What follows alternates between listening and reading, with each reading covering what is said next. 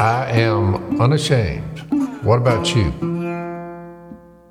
Welcome back to the Unashamed podcast. We got, I'm in the southern layer. Zach's out of North Carolina. We got Jase and Dad in studio this morning.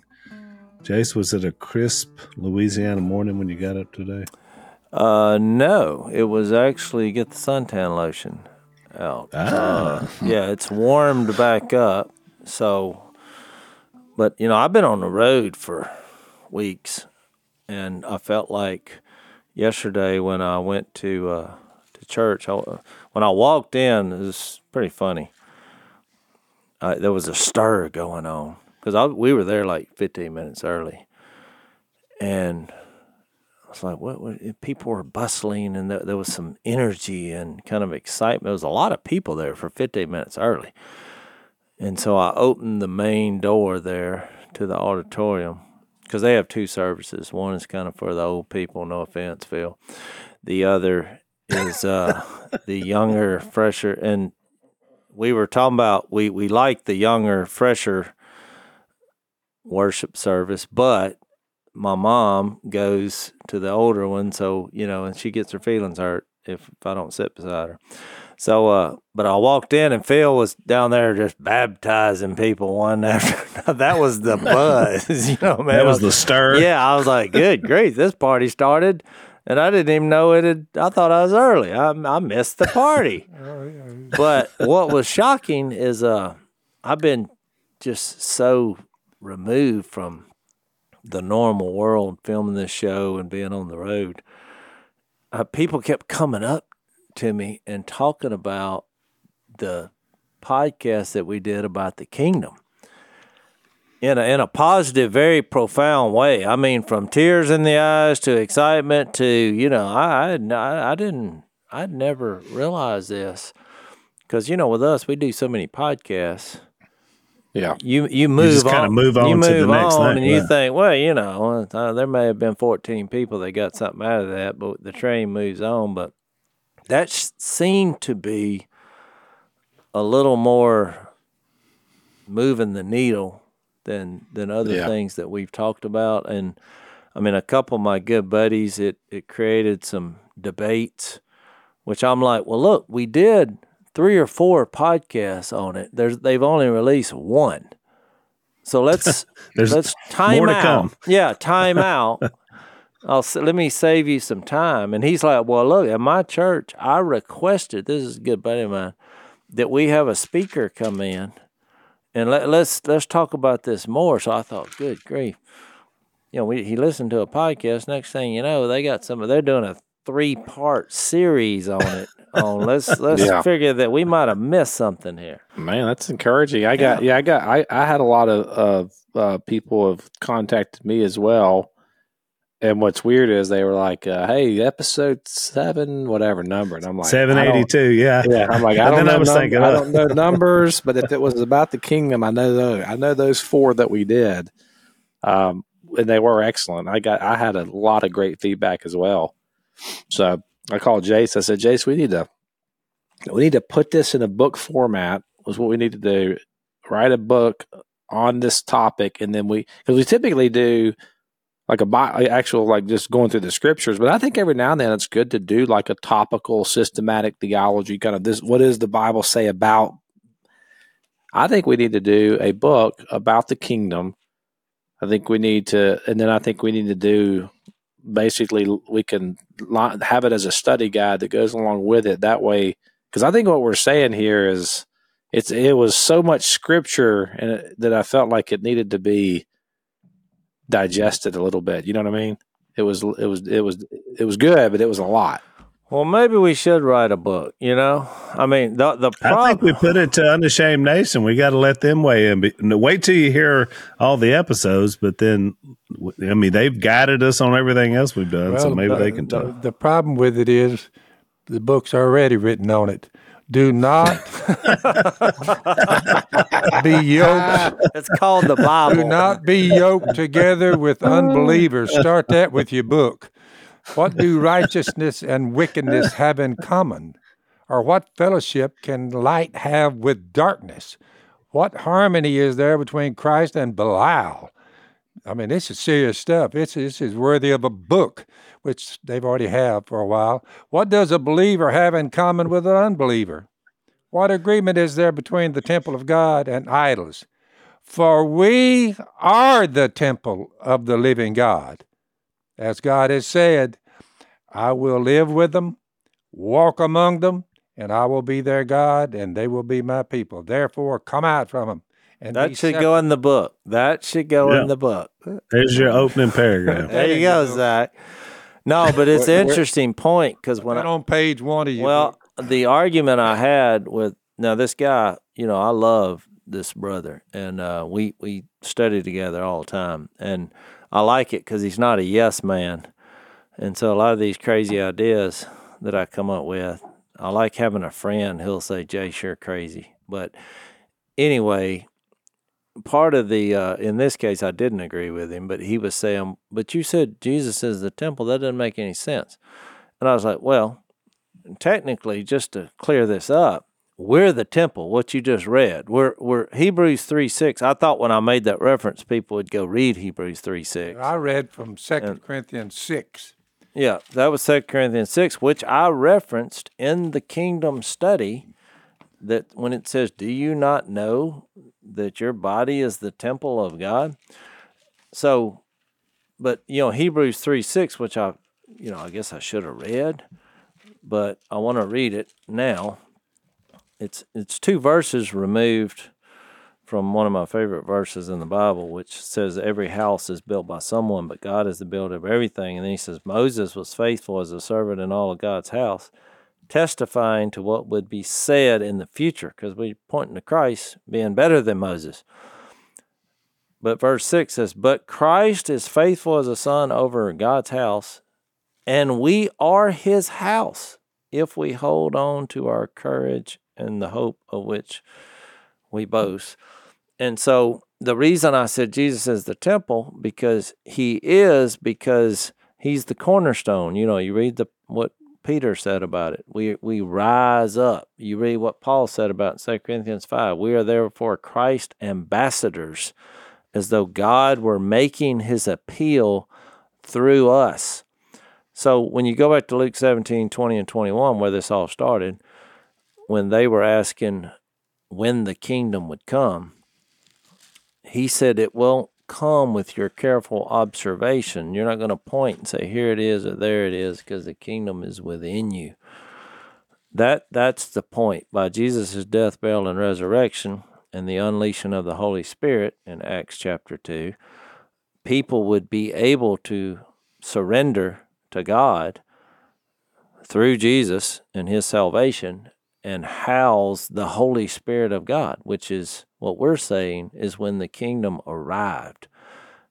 Now, it will be completely fulfilled at the resurrection where we get our new bodies, but I think it's very inspiring. And that was the point we were making, which is when they're talking about debating on whether to rebuild the temple at Jerusalem for the third time, Jesus is the temple.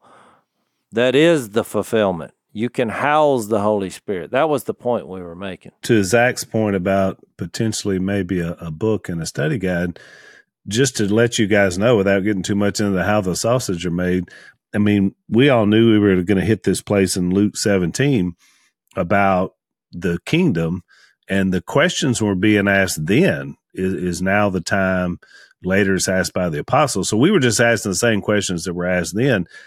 But the beauty of the podcast format is the 4 of us have studied the Bible for our entire lives. And so we all kind of had our take, but what you heard on those 4 podcasts was a compilation of all of our thoughts. And it was interesting because, like everybody out there, I learned a lot too, taking everybody's thoughts and putting them together. That's why it seems so.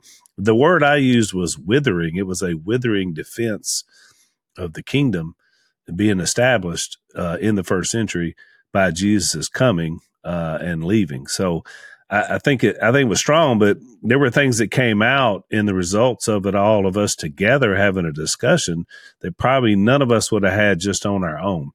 trying to write down some thoughts about it. So there was a lot of symmetry, I guess, and synergy that was at work for those podcasts that none of us really planned on. Well, the bigger issue, though, is if Zach and I decided to write a book, can you imagine the combustion between the simple-minded? I don't want to be a part of any of that. And the scholarly.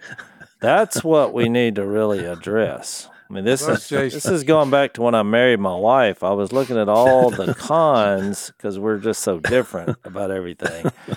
And you got to understand that when he speaks of the kingdom, when people get all stirred up about it, the kingdom is the church. I mean, somebody says, what?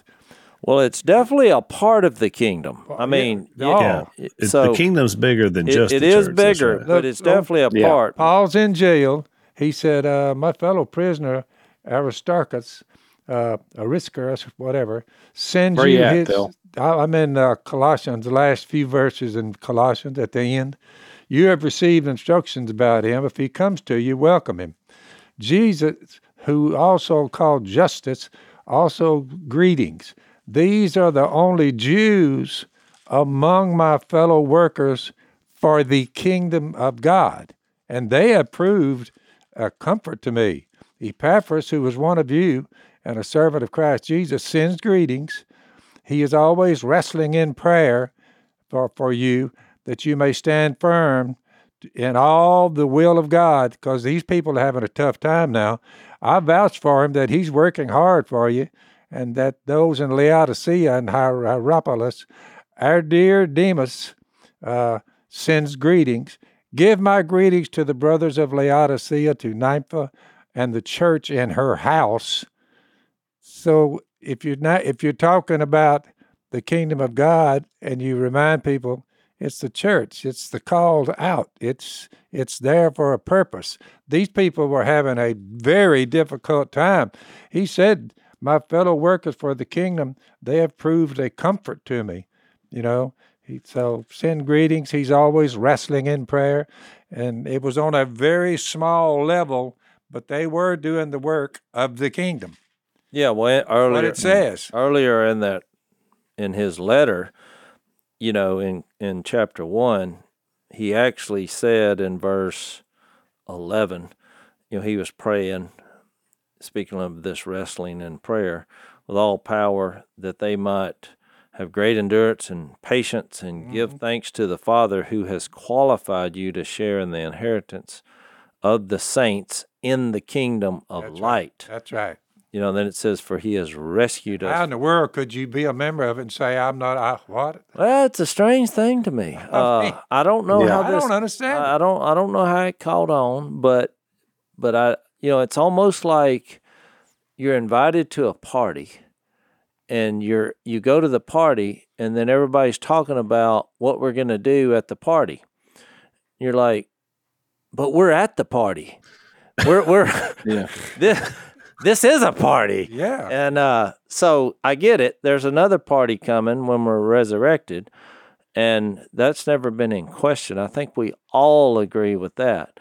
But the party got started, and Jesus cranked it off. No doubt. And by giving the Holy Spirit of God, I mean, we're acting like the Holy Spirit is just like something that is, oh yeah, he's going to give you the Holy Spirit. It's a big thing. The Holy Spirit of God. We're talking about the deity of God living inside you. Once that enters your body, you are part of the kingdom of God.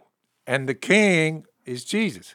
I mean, I actually think too, like when you get it, there's so many implications to this that I think it honestly streamlines the entirety of Scripture. So when you get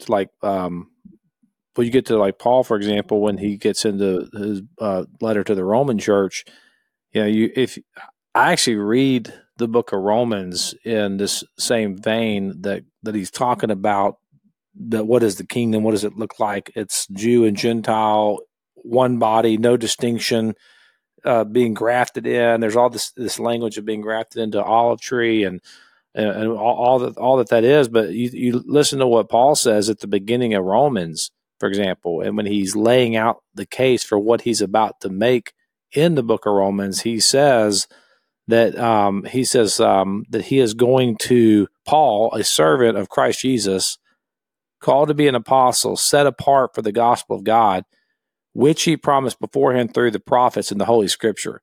So, I mean, I've read that verse my whole entire Christian life, and I typically just skip through that as just an introductory verse, not really thinking that it has a lot of weight to it. But listen to what Paul's saying here. He is stating that he's going to interpret.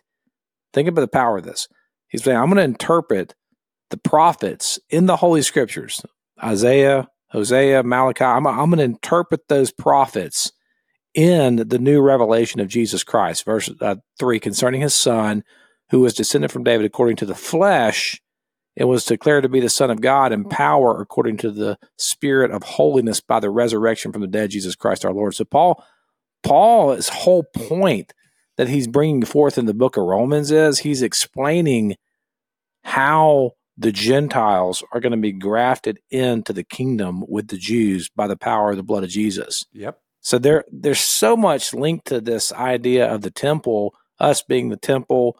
It's even beyond. I mean, it's how we get in as Gentiles. I mean, how we can possess the Spirit of God. Isaiah 44 is prophesied about in Isaiah 44 that people who are not from the house of Jacob are going to be called Israel. We're going to be called Israel. You know, we're going to be called God's people, even though we're not. And it makes sense of the whole book of Acts, the sheep coming down with the unclean animals, and God says, "Don't call anything that I've called clean unclean." And you start to see this redemptive flow throughout history, that God is bringing all the nations to himself to worship him and to be part of his kingdom. I think it's absolutely beautiful and powerful and extremely encouraging for people like us. So Dad has a sort of, I would call it now, a unique approach to cell phone issues. If you have cell phone problems, your solution is just don't ever get one, right? That's right. So for all the rest of us that have to function with a cell phone, we love Patriot Mobile because it's America's only Christian conservative wireless provider. They've been doing this for 10 years, and they're the only ones. They offer dependable nationwide coverage, giving you the ability to access all three major networks, which means you get the same coverage you're accustomed to without funding the left. So that's one of the bad things about cell phones. And not only, as Dad has described, are they difficult to deal with, but also the folks who have provided that for you are all left-wingers until now. So when you switch to Patriot Mobile, you're sending the message you support free speech, religious freedom, sanctity of life, Second Amendment, and of course they support our military, veterans, and first responders. They have a 100% U.S.-based customer service team, which makes switching easy. You can keep your number, keep your phone, or you can upgrade. They'll help you find the best plan for your needs. So check them out, patriotmobile.com/Phil, or you can call them at 972-PATRIOT. You're going to get free activation when you use the offer code Phil. So make the switch today, patriotmobile.com/Phil. That's patriotmobile.com/Phil, or call them at 972-PATRIOT. Well, even Zach mentioning David in Romans 1 is that has implications about kingdom, because David was a part of the physical kingdom of Israel, which is obviously God's way of building his nation of people. But he made a covenant with David he called the everlasting covenant, that part of his seed would be an eternal kingdom. So once again, he was even pointing to Jesus in that moment as being the established kingdom of God and the King Gospels alone, going forward. In the Gospels alone, to verify what you just said, the word kingdom is mentioned 133 times in the Gospels, because I looked through it and counted them, and I wrote it down. For someone to say, well, wait. 133 times in the Gospels? And someone says, no, we're not the kingdom. I'm like, not the kingdom? I said, 133 times it's mentioned in the Gospels alone. Matthew, Mark, Luke, and John. Jase, what did your friend, so when you were talking to him, what's the beef? What's the beef with Jesus being part of, because I would say that we are the temple, but only because we're built upon the cornerstone of the temple. So Jesus is that cornerstone in the temple, and then we're being built on that. But what was his beef with Jesus being his the beef temple? was that would nullify this attempt to rebuild the temple in Jerusalem, which he's saying some of these verses that he's reading is saying that's got to happen before Jesus comes back. Huh. It comes back to that question, and I'm not saying this sarcastically. I'm just saying the people who are waiting for the kingdom to be here, it sounds like the same question that was asked to Jesus in Acts 1:9, is it? Where he says, one of his disciples said, "Are you now going to restore the kingdom of Israel?" Well, they're getting that from the Old Testament prophecies. Jesus' disciples were, and modern day people. Yep. They're saying at some point we got to restore this kingdom, and they're thinking it's a building, which, I think we had a pretty good argument where Stephen lost his life saying, God, he doesn't live in temples built by hands. That's over. There's a guy named Jesus who came and fulfilled that. He is that. So that's why he's having the beef with it, because he's saying there's prophecies in the Old Testament that have not been fulfilled. And, Luke 24 seems to say the exact opposite when it says everything that is written must be fulfilled. That's why I brought up the Hebrews 1 last podcast about how we pray, even how we pray, and understand that this unchanging God, which is a positive thing, because everything here is going to change for the worse. Everything. I mean, this whole place is going to roll up, the verse we read in Psalm 102. And it made me, a quote popped into my head from C.S. Lewis when they asked him if he was afraid of nuclear war, the world ending in nuclear war. And it was somebody trying to poke holes in his argument about, there's a God, Well, what happens if a nuclear war happens? And his response, which I don't have it off the top of my head, but it was basically like, I'm not worried about that time. I'm more worried about all the time that happened before creation and after. And it was I summed up what he said. But his point was, if there's no God, well, what does it matter? What if it mattered if there's no God and the whole thing, we blow ourselves up? What's it matter? But if there is a God and he is eternal, I'm much more concerned about what happens after that happens and before, which is a definition of God being eternal and unchanging. So, I mean, it was kind of a controversial thing to say, because you're like, this guy said he's not worried about a nuclear war, but really, his point was really noble. Everything in your life is going down, including you. That's right. Yeah, I've read this before. I think this is it. If it's not, we'll cut this part out. But I think this is it. And this is C.S. Lewis on how do we live in the atomic age.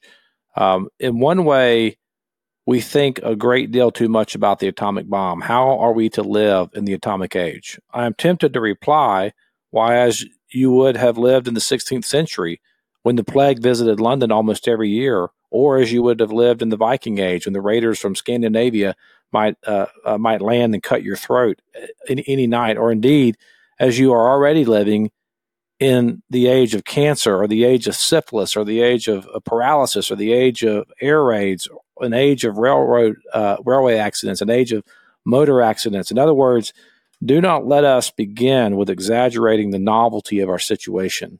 Believe me, dear sir or madam, you and all whom you love were already sentenced to death before the atomic bomb was invented, and quite a high percentage of us were going to die in unpleasant ways. We had indeed one very great advantage over our ancestors, anesthetics, but we have that still, and it is perfectly ridiculous.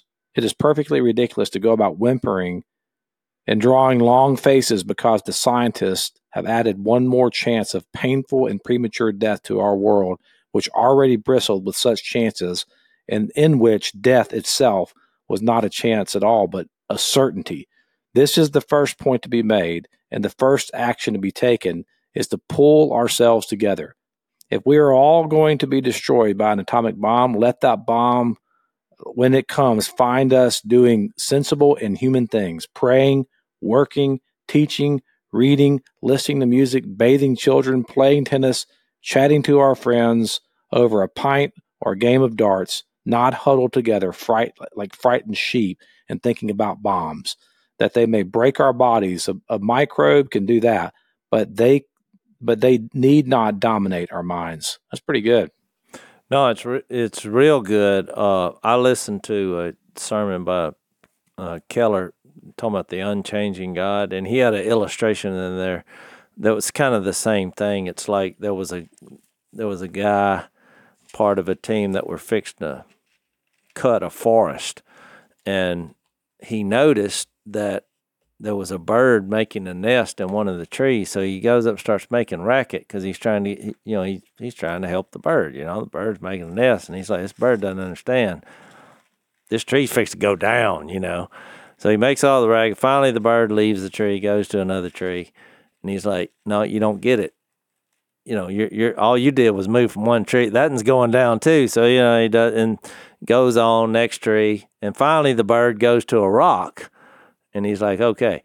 But the point he was making that all trees are going down, and how that relates to on earth, everything is going to be rolled up and discarded. I mean, this earth, even people who don't believe in God, they realize at some point either you're going to leave the earth or the earth is leaving, but all the trees are coming down. And so the rock obviously was a parallel to what we have in Jesus, the unchanging nature of God, where we put our faith and trust. And so he made a practical illustration, getting to the point where we've been in prayer. It's like, well, how is God being like the lumberjack in your life? I mean, your tree, he's trying to tell you, don't put your hope and trust in things of the earth.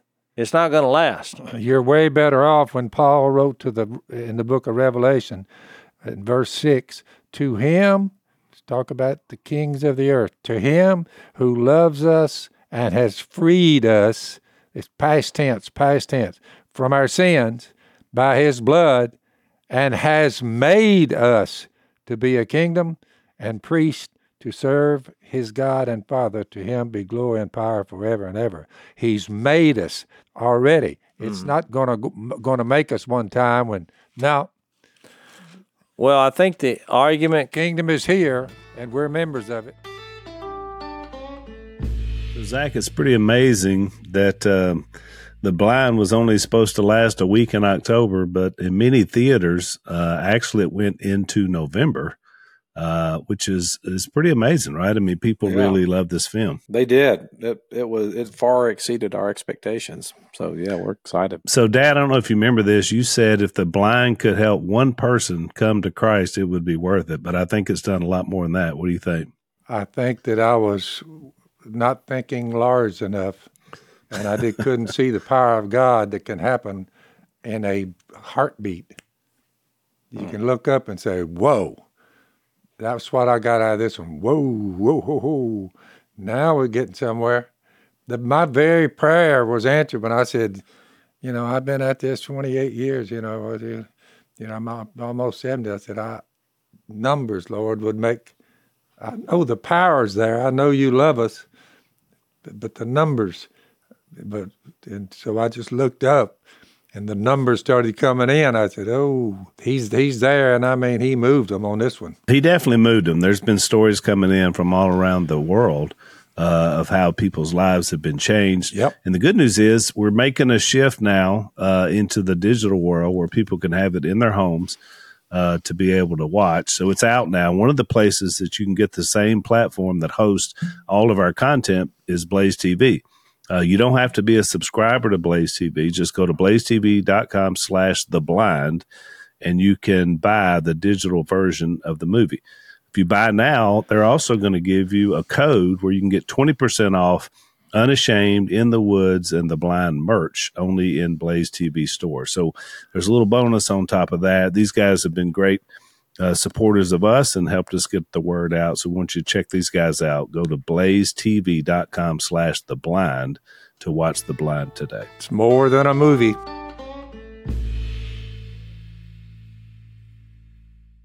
Well, I think, so the argument comes back to, so you'll read in Revelation 5:10, where it says, you have made them to be a kingdom and priests to serve our God, and they will reign on the earth. You bet. Well, I think the argument comes in, people's like, yeah, one day we will reign on the earth, because it's hard for Christian people to believe that you're reigning on the earth now.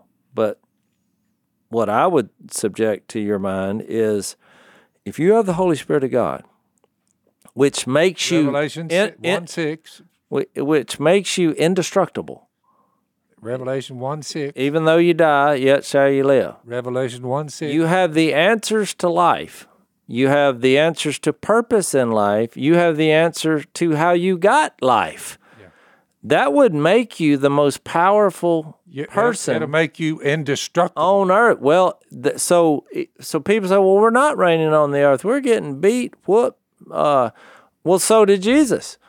Jesus was scourged, he was beaten, he was mocked, but was he reigning on the earth? Well, yeah, he was reigning on the earth, because by that act of suffering and weakness, not only did he forgive all people's sins, but he then destroyed death itself through the resurrection. So, yes, he was reigning on the earth, because he was giving God's answers to character, to the value of all people, the answer to sin, the answer to death. And so I think we reign in the same way through the Holy Spirit now and when he comes back. Yeah, I agree. And I think it has a ton of implications on how we approach life here. I mean, like you think, well, we're in Luke 18, and what does it matter? And well, I mean, you get down to this idea of this rich young ruler that we'll get into in a probably not today, but in a very near future podcast. But, he's talking about how to live life in the kingdom. So I think a lot of times we'll read these verses in these passages in the New Testament, and we're trying to make application as if this is just a new way of like almost like this. Here's the new rules. This is the Old Testament had its set of rules. Now the New Testament, Jesus came and he's going to give us a new set of rules. And that's not really what these texts are about. All of these texts are more of a description of what does it look like to live in the kingdom. And so, you get to all these stories and these parables and these ideas. What does it look like to live in the kingdom of God? And what it looks like that you're being caught up into the life of Christ. You're being transformed by the renewing of your mind. You're being made into a new person with new desires and new hopes and new dreams. And it is not a grind it out for 80 years and then you get to go to heaven when you die. That is not it. And I think Jesus is clearly teaching that this is something that happens right now, that you can enter into today. That's kind of the point of the rich young ruler in Luke 18 is, you can enter this right now, not when you die, now. Yeah, true. But even the rich young ruler, the reason I think that's so misunderstood, which I know we're going to wait to get to this, but just to give you a preview, because I agree with you, the question that's hard to understand there, more than the illustration when he said it's how hard is it for the rich to enter the kingdom of God, to your point, he said, indeed, it's easier for a camel to go through the eye of a needle than for a rich man to enter the kingdom of God. And those who heard this asked, well, who then can be saved? And the reason they were asking that is because in that culture at this time, and we've seen it over and over in Luke, which I noticed this when I was reading ahead, they equated their wealth with God's favor. Yep. So that's why they asked such a crazy question, because it's like, well, wait a minute. We thought, which it makes sense then what he said, because it doesn't really make sense to our modern culture when they said, well, who then can be saved? Because it's not about, there was a lot of rich people in the Old Testament, Abraham, Isaac, Job, all these guys have money. So he's not saying, oh, just because you have money. I think he was just saying, when you have money, whatever was the Lord of your life, it's going to be harder. Money makes it harder. Yep. But the point is, when he said, who then can be saved? Well, then it became really a conversation about what is actually possible. Because then Jesus replied, well, what is impossible with men is possible with God. And Peter said, well, we've left everything to follow you. And then he said, well, I'll tell you the truth. No one who has left home, wife, brothers, parents, children, for the sake of the kingdom of God, will fail to receive many times as much in this age and in the age to come. Well, him making those two dividing lines by saying you'll get it now, which a lot of people say, well, does that mean it's a prosperity gospel? No, because you're going to be a part of a new family. You may not have much, but all these other people that you're with in the kingdom, you're now with them as a one organism, which goes back to the temple of God. Look, and the age to come. So that is the ultimate fulfillment of the kingdom when we go to the next phase of the resurrection. It's a good phrase is already, not yet. Is a kingdom is already here? The kingdom is not yet here. It's both. I mean, like it is already here.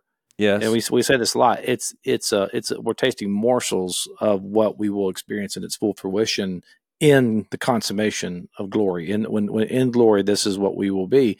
And I think that, like, when you think about this, when he says here, this rich young ruler, one of the things that he tells him to do when he says, what do I got to do to inherit eternal life? What Jesus, this is like rhetorical here almost, when he says, why do you call me good? No one is good except God. Obviously, Jesus is God. So it's kind of I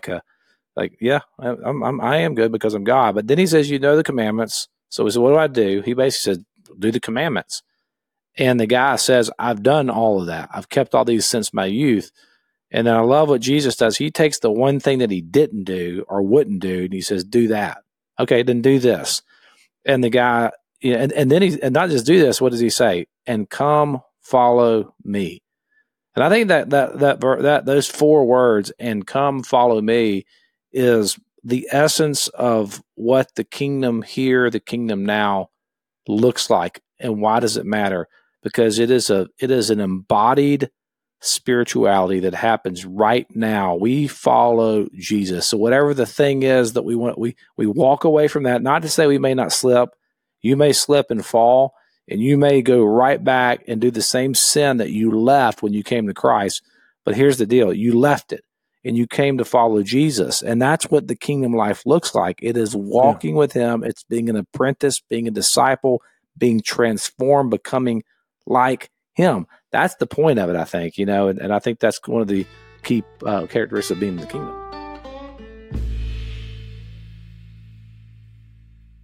Well, make a note for your book, because those 4 words are in contrast to the first 4 words, which is, what must I do?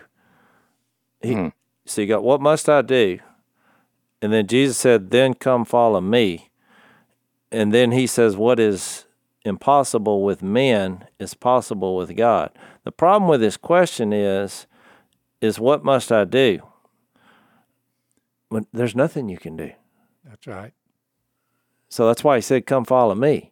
That's why it said with God, all things are possible. Well, what things are we talking about? The only thing that matters is where you're going to reside, to C.S. Lewis's point, after this is all over, which goes back to our talk about prayer and how hard it is with all these circumstances that we live in and the struggles. All of it's going to be tossed away. It's all going to wear out.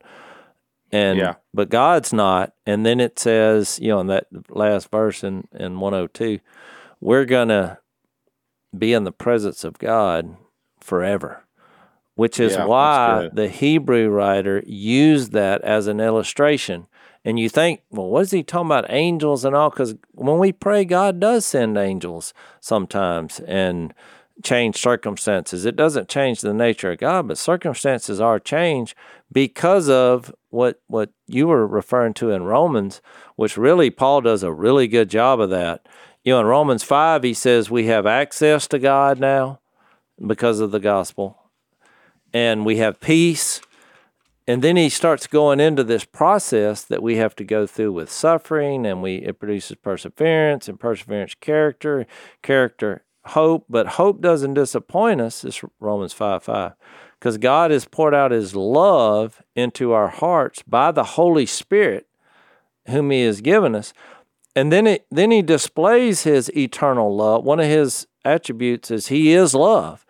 And he says he demonstrates his own love for us while we were still sinners. Christ died for us, which is hard to wrap your head around, that when God said, I love you, he demonstrated it. It didn't change his nature. It just gave him the opportunity, based on our condition and who he is, to send Jesus. And when he loves you before, during, and after. Yep. So it's not something you're constantly causing God to be confused or surprised about. And so that's why I think then when you get to like Romans 8, one of the most misinterpreted verses probably in the Bible, but it is true. We just have a hard time wrapping our head around it. When he says Romans 8:28, it says, and we know that in all things God works for the good of those who love him. You know, if we just believe that when it came to our prayer life, I think we'd have a better prayer life. You know, we're trusting that whatever he knows is in it, we're incapable of grasping it. And then he says, who have been called to his purpose. And then he gets into the discussion we had last podcast about how do we pray and how should we pray to an unchanging God? How does that relationship, what does it look like? And he says in verse 29, for those God foreknew, he predestined to be conformed to the likeness of his Son, that he might be the firstborn among many brothers. And those he predestined, he called. Those he called, he justified. Those he justified, he glorified. What shall we say then? If God is for us, who can be against us? And then he goes to passionately, you can, like, it almost jumps off the page, how he shares the good news of Jesus, that Christ died, more than that, was raised to life. He's at the right hand of God. He's interceding for us. And then he's like, shall trouble or hardship or persecution or famine or nakedness, danger of sword, shall that separate us from the love of Christ? No, in all these things we are more than conquerors through him who loved us.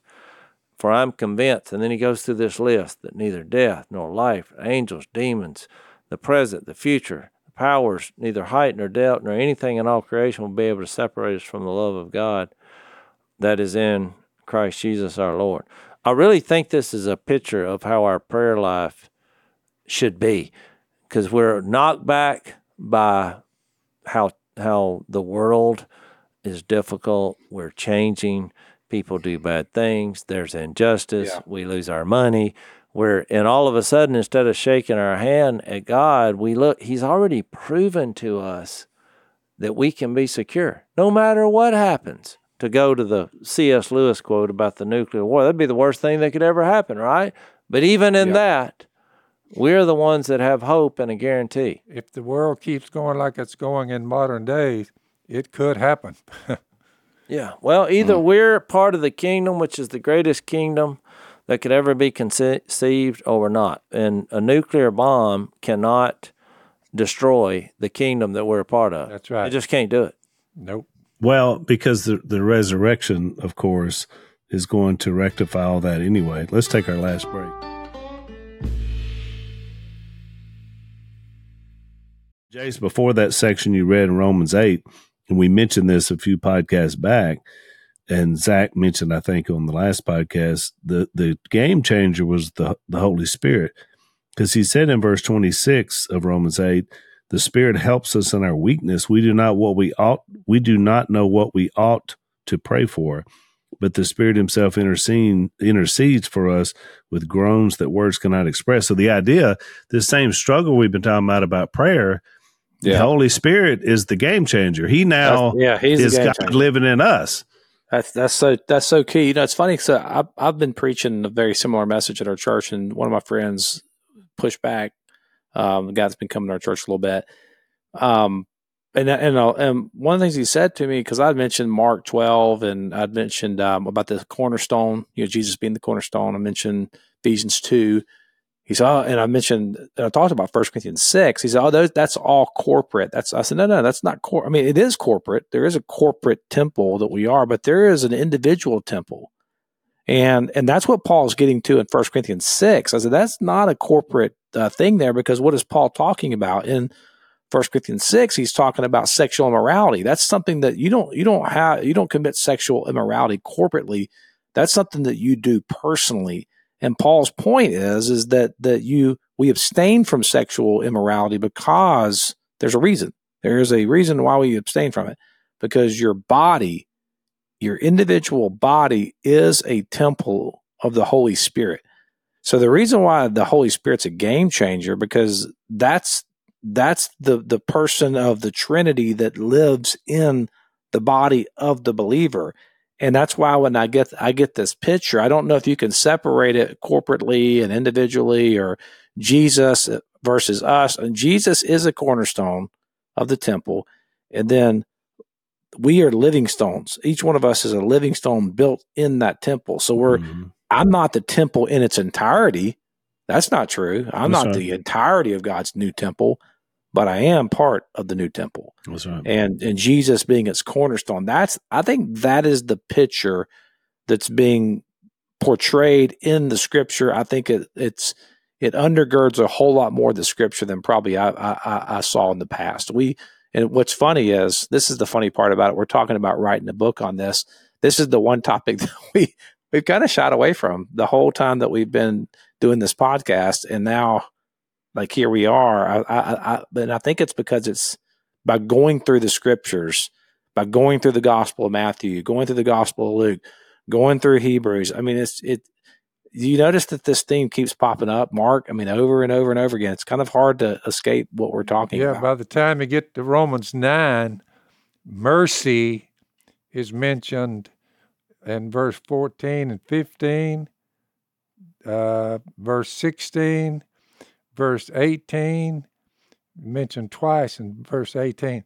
Mercy, mercy, mercy, mercy. The whole thing is dependent on God's mercy, not our works. Nope. Not our effort. Yeah. But to go back where we were in Luke 18 about being persistent, praying to God, having a relationship. We went through the book of Romans because we did ask that question. Well, if God's unchanging and seemingly in a lot of people's minds a million miles away, and why are bad things happening? Why should I pray? I can't change anything. When he gets to chapter 11 of Romans, it's just a little statement, but the impact is amazing. It said, "For God's gifts and his call are irrevocable," which means can't be changed or reversed. Well, just list the gifts of God. If we started listing the gifts of God, mercy, forgiveness, eternity, love, and then you say, well, how do you patience? How do you define the call? His gifts and his call are irrevocable. Do you realize how encouraging that is? He called us through Jesus' death, burial, and resurrection to himself. I mean, he gives us the idea that we can be a part of his kingdom and his family forever. That is the call through Jesus. Well, no matter what happens, no matter what happens, or how you feel about God, or you feel, because what we happen, our circumstances on earth, things don't go well. People die, people suffer, people make mistakes, all the things that cause oppression. And they're like, well, where is God in all this? Well, make a list of his gifts and make a definition of his call through Jesus. And what you'll see is those verses like we read. While we were sinners, Christ died for it. He demonstrated his love. All these things trump our current circumstances. And it's irrevocable, generational. All people can have access through Jesus. Every person. So it's actually such incredible news that it almost is mind-blowing that you can be a part of this kingdom is what I'm getting at. I mean, well, and earlier, Jase, you had said something about one of the arguments was that people were still waiting on Old Testament prophecy to be revealed, but Jesus was clear. And later in Luke 24, when we get there, at verse 44, he said, he told the disciples, everything must be fulfilled that is written about me in the law of Moses, the prophets, and the Psalms. And so it's pretty clear to me that Jesus is the complete fulfillment of all Old Testament prophecy, of all Old Testament law, and in all the things that were pointed at in the Psalms. He is it. So when he came here, that was the thing that changed everything. Now, once he got here, and then the New Testament writers, they gave us a few more things to look forward to. They gave us some revelation and prediction. We're looking for the end of time. We're looking for things in the future, from their future. So it's not like that we still don't look forward to some things, but when you're worried about somehow something hasn't happened yet that was mentioned in the Old Testament, it happened in Jesus. And then after that, we can figure it out from the New Testament. But if you're still waiting on that, you're going to be in a bind when it comes to really understanding the nature of the kingdom. Yeah, the righteousness is mentioned, it's by faith, but Israel, who pursued it, a law of righteousness, has not attained it. Why not? Because they pursued it not by faith, but the ones that didn't make the cut, but as if it were by works. They stumble over the stumbling stone. You can't earn this. This is a gift. Yeah, that's a good point, Phil. I think that Romans 9 passage and 10 and 11, at some point I'd love to get back into this, but that's a whole lot more about what we're talking about in the kingdom than anything else. That's right. It's a whole lot more about that. And I think if you go into Romans, you think about what Paul said. I said earlier, when Paul introduces the book of Romans, what does he say? I'm basically going. I don't want to say reinterpret. I'm going to further interpret the prophets in the vein and in the revelation of Jesus Christ. You can't earn it. You can't earn it. You can't earn it. And that's his point. That is his point of grafting the Gentiles in, and not just the Gentiles, but the unbelieving Jews as well. We come in the same way where there's no distinction. We're one people. We're one body. We're one faith, one Lord, one baptism, Ephesians 4. But I was going to say something what you said, Al, that I was thinking about the Mount of Transfiguration, which we talked about in this podcast in the previous episode. That's really when Jesus is, on the Mount of Transfiguration, who's he talking to? The law. That's right. And the prophets. He's talking to Moses and Elijah. And it's in this person of Jesus, he's the summation of all that. He's the realization of all that. Going back to what Jase said at the beginning of either this podcast or the last one, that it is a person that we're being drawn to, a person, not just an idea, but a person, Jesus Christ, the Son of the living God. And he wanted Peter, James, and John to know that because they were the ones who witnessed it. All right, we're out of time. We'll flesh this out a little bit more. Seems like our kingdom study continues on. It has a life of its own. So we'll see where we go in overtime. If you want to follow us over at blazetv.com/unashamed. Thanks for listening to the Unashamed podcast. Help us out by rating us on iTunes. And don't miss an episode by subscribing on YouTube, and be sure to click that little bell to get notified about new episodes. And for even more content that you won't get anywhere else, subscribe to Blaze TV at blazetv.com/unashamed.